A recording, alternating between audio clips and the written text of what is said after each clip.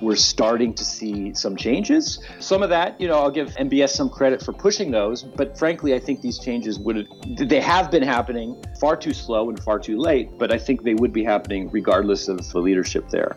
All right. And I guess no one's protesting on college campuses the way they do in America. They'd probably just be shot dead or executed. I think that's safe to say. Yeah. No snowflakes in Saudi Arabia.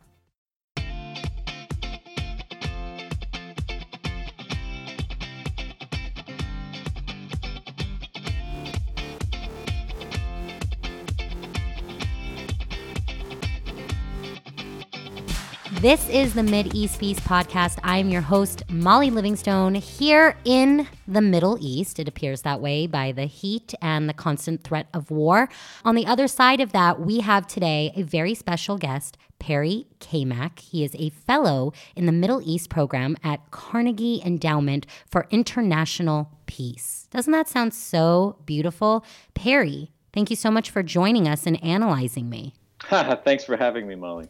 Because you're this expert, I thought it would be really interesting to talk to somebody about Saudi Arabia. How do you feel about that? Sounds good. Okay. Bring it on. I'm game. That's what you said, too, off the radio. So here's the thing. I don't get it because I thought, here's this young prince, right? Mohammed bin Salman, I want to make him Jewish, but he's not, clearly, because he's a prince in Saudi Arabia. And he's supposed to be the Fresh Prince of Saudi Arabia. I mean, he came in and he wanted to make all this amazing change financially for the economy. It felt like he was kind of being liberal. He just allowed women to drive for the first time. Some can even have businesses without asking for the male signature. It all seems so good. They can even go to football games and watch by themselves. There was a fashion week. Granted, no gays or drinking, so it must have sucked. But nonetheless, it seemed like progress. And yet, there's all these things that no, Saudi Arabia actually is one of the worst violators of human rights. So I don't understand what's going on. And this, Perry, I think is where you can come in and help us, do a For Dummies quick look at Saudi Arabia. Sure.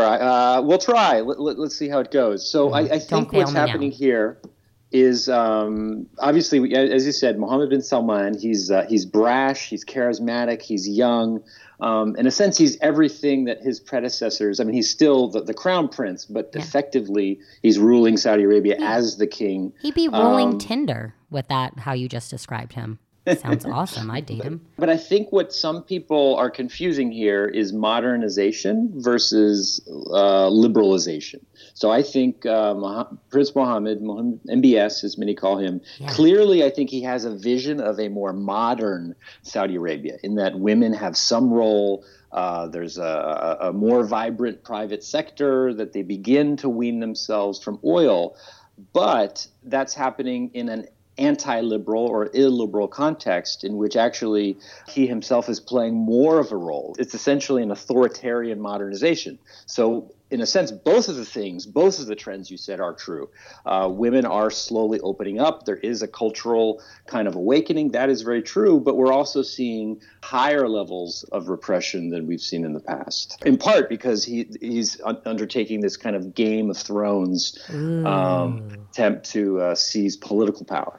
So that's kind of scary because then it's this facade. It's not real. It could actually be way worse for them. And yet, when it comes to PR, they're going to look fantastic. So can you explain, because this kind of all blew up a little bit when Saudi Arabia got in a tweet war. I can't believe I said that, but that's real, with Canada. Yeah. Well, I wouldn't say it's a facade, though. I was in Riyadh a couple of months ago, and if you compare in the street, I mean, you see women in a way you didn't 10 years ago. That sounds If dirty. you go in, for instance, in the Ministry of Foreign Affairs, a decade ago, you could have spent an entire day and not see a single woman. Now, women are there. So things are happening. I wouldn't say it's a facade. But are they happening there in a cage on the street, or you know what I'm saying? Like, are they really there? What I think is happening to a large extent is that MBS is riding this wave that's already happening. He recognizes that something like 50 or 60% of his population is under 25. For many years now, a majority of the graduates of Saudi universities have been women. And he's essentially using that as his base or his constituency as he seizes power from the different versions of the Saudi family. So it is real, the changes that are happening. But this goes back to the first part of your question. It's happening under a kind of authoritarian veneer in which power, decision-making, executive authority is increasingly in Prince Mohammed's hands. So that takes us to Canada and the kind of foreign policy misadventures that have been just happening. Before you go to Canada, you just mentioned that most of the graduates from college are women. Yep. So does that not sound bizarre to you? They're not allowed to drive cars, but they can get degrees. How does that happen? Well, I mean, and that ultimately, I think, is what's pushing these changes. If you ask me what Saudi Arabia's biggest challenge is, it's not on the foreign policy front. It's job creation. Molly, they'll have to create something like 300,000 or 400,000 because, as I mentioned, half the population is under 25. They got this big demographic boom coming over the next decade or so. And so they have to create something like 300,000 or 400,000 jobs a year just to tread water, just to stay even. But we're missing the point. A woman can go and get a college degree, but she cannot get into a car and drive to her friend's house to study. Right. Well, it's untenable. It's completely untenable. And I do think we're starting to see some changes. Some of that, I'll give MBS some credit for pushing those. But frankly, I think these changes they have been happening far too slow and far too late. But I think they would be happening regardless of the leadership there. All right. And I guess no one's protesting on college campuses the way they do in America. They'd probably just be shot dead or executed. I think that's safe to say. Yeah. No snowflakes in Saudi Arabia. Well, on Twitter. Oh, they're allowed. No, actually, Saudi Arabia has one of the most vibrant, as of a couple years ago, I'm not sure if it's still the case, but as of a couple years ago, it had the highest proportion of citizens actively engaged on Twitter. Women had to get approval, but they could do it. That's where politics happens. It's online, social media. All right. So going back to this whole, then great, this is probably why this happened online with Twitter. So Canada versus Saudi Arabia. Yeah. Well, I think actually this is part of the theme that I'm mentioning. This is a leader, confident, brash, but at the same time is willing to broke kind of no dissent. So I actually think that the message of this Canada spat is less about Canada. I mean, it's thousands of miles away. Trade is pretty low. Frankly, the Canadians aren't, this is going to be a minor blow for them. But I think it's rather a message to Saudis themselves that we're not going to tolerate any dissent. We've got this new economic vision. You're going to like it. It's going to be good for you. But think twice about voicing your concerns or your doubts. Can you just explain what actually the tweet that set off Saudi Arabia, what was it that made them actually stand up and get angry? Yeah, so a couple of weeks ago, the foreign minister of Canada basically put out a tweet referring to the Badawi family, which is a kind of family of kind of dissidents, of political activists, who essentially have been calling for some of the things that have been happening, women to drive, et cetera, et cetera. One of the members of this family, I believe, has dual Canadian citizenship. So it's not completely out of bounds from that perspective for the Canadians to express interest in this case. And essentially the Saudis went ballistic and said that this is an outrageous and unconscionable interference in our domestic policy. First, the Canadian ambassador was basically PNG'd or sent home, which, that would have been, I guess, okay. But it continued from there. And then pretty soon you had thousands of Saudi students in Canada, something like 7,000, maybe perhaps 10,000 with their family members, were basically said, you can no longer study in Canada. Your scholarship's paid for by the government. You're going to have to find school elsewhere. Of course, this is happening in August, a month before school starts. Not so easy to change countries, let alone universities, in 2 or 3 weeks. And then it went from there. Saudi patients in Canadian hospitals are apparently being withdrawn. There's a divestment campaign going. The irony of all this is really the Saudi citizens caught in the middle are going to be the one that pay the price. Yeah. But that's the way it always is. Because that's the way it goes. Yeah, the powers to be have major egos, and the citizens underneath them don't get to voice their opinions and get stuck in the middle of this dissent. Like it's outrageous over and over and over again.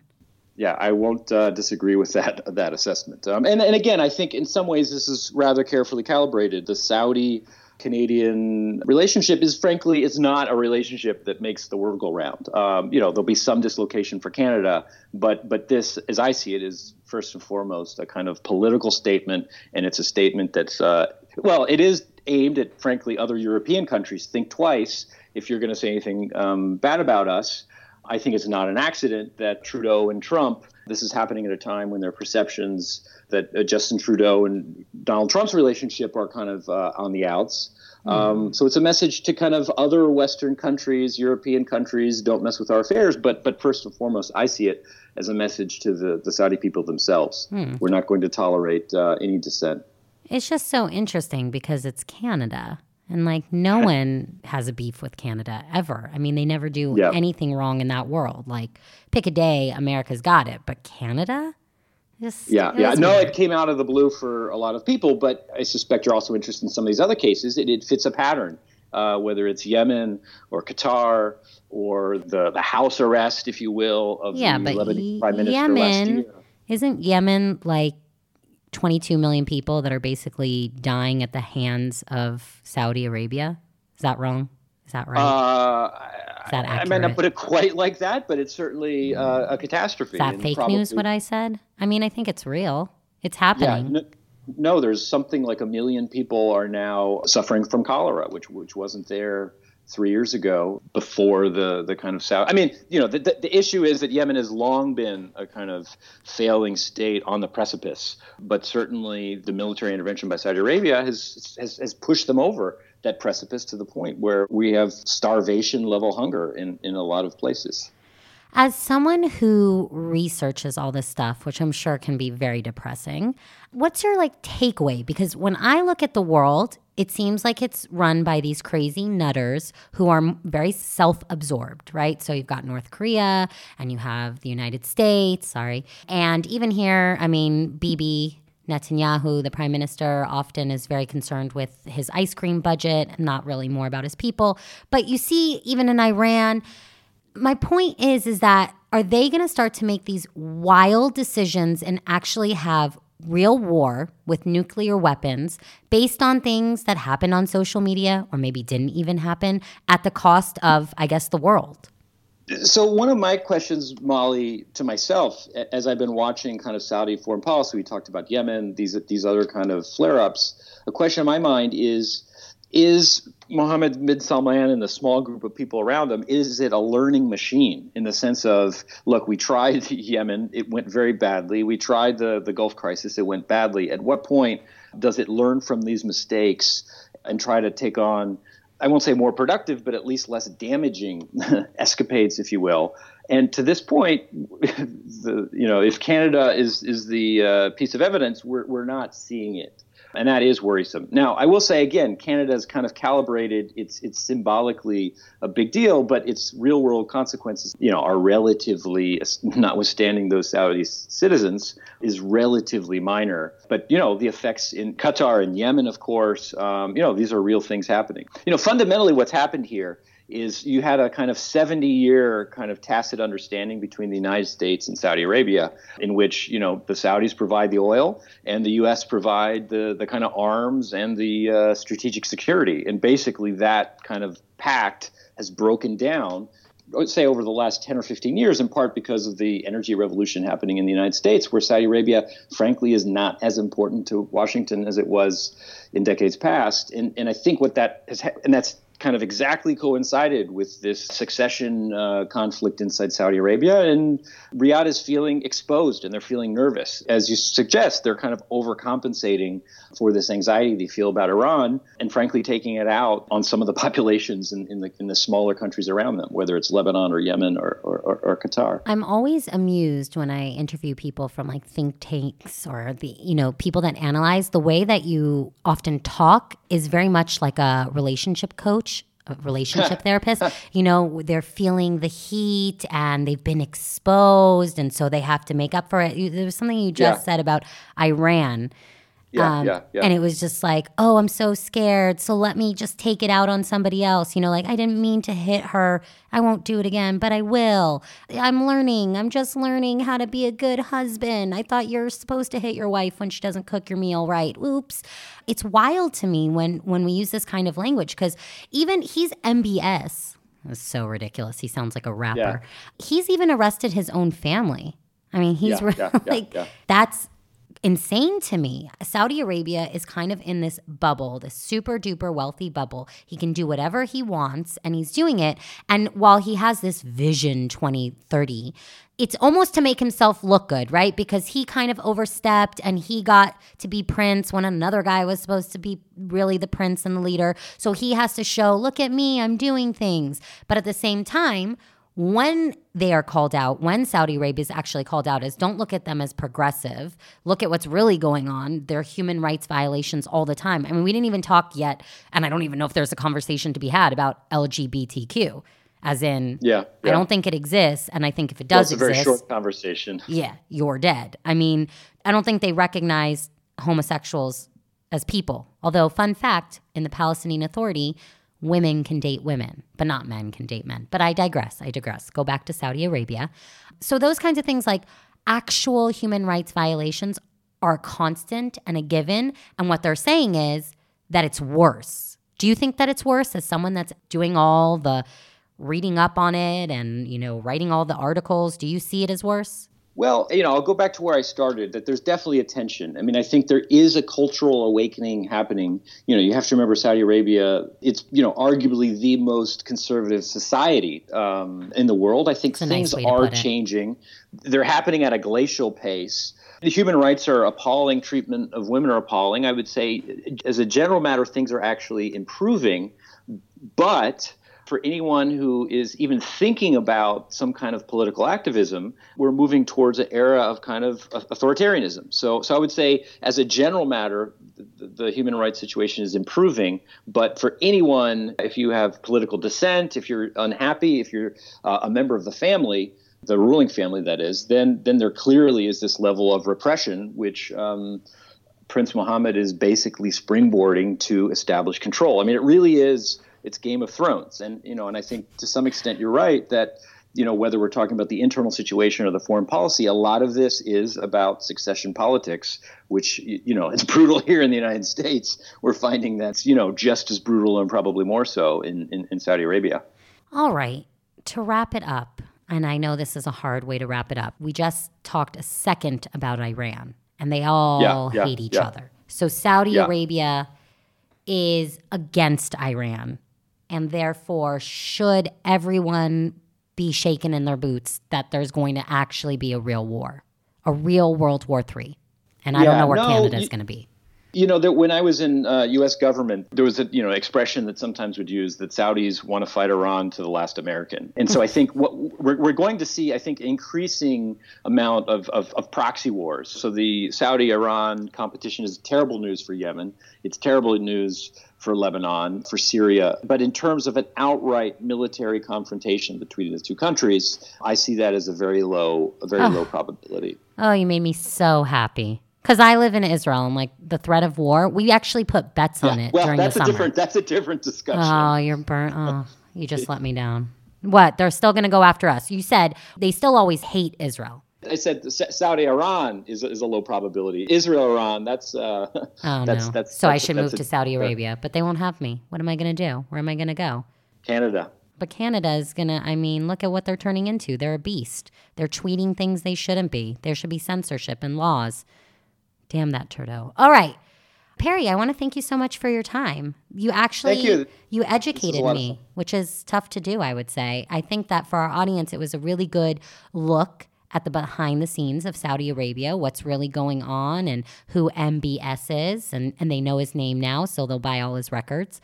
Any final thoughts you want to add, or how can people follow you on social media, see if you get caught in the web? I suppose I should know my Twitter handle. I believe it's at, I think it's at Perry Cammack.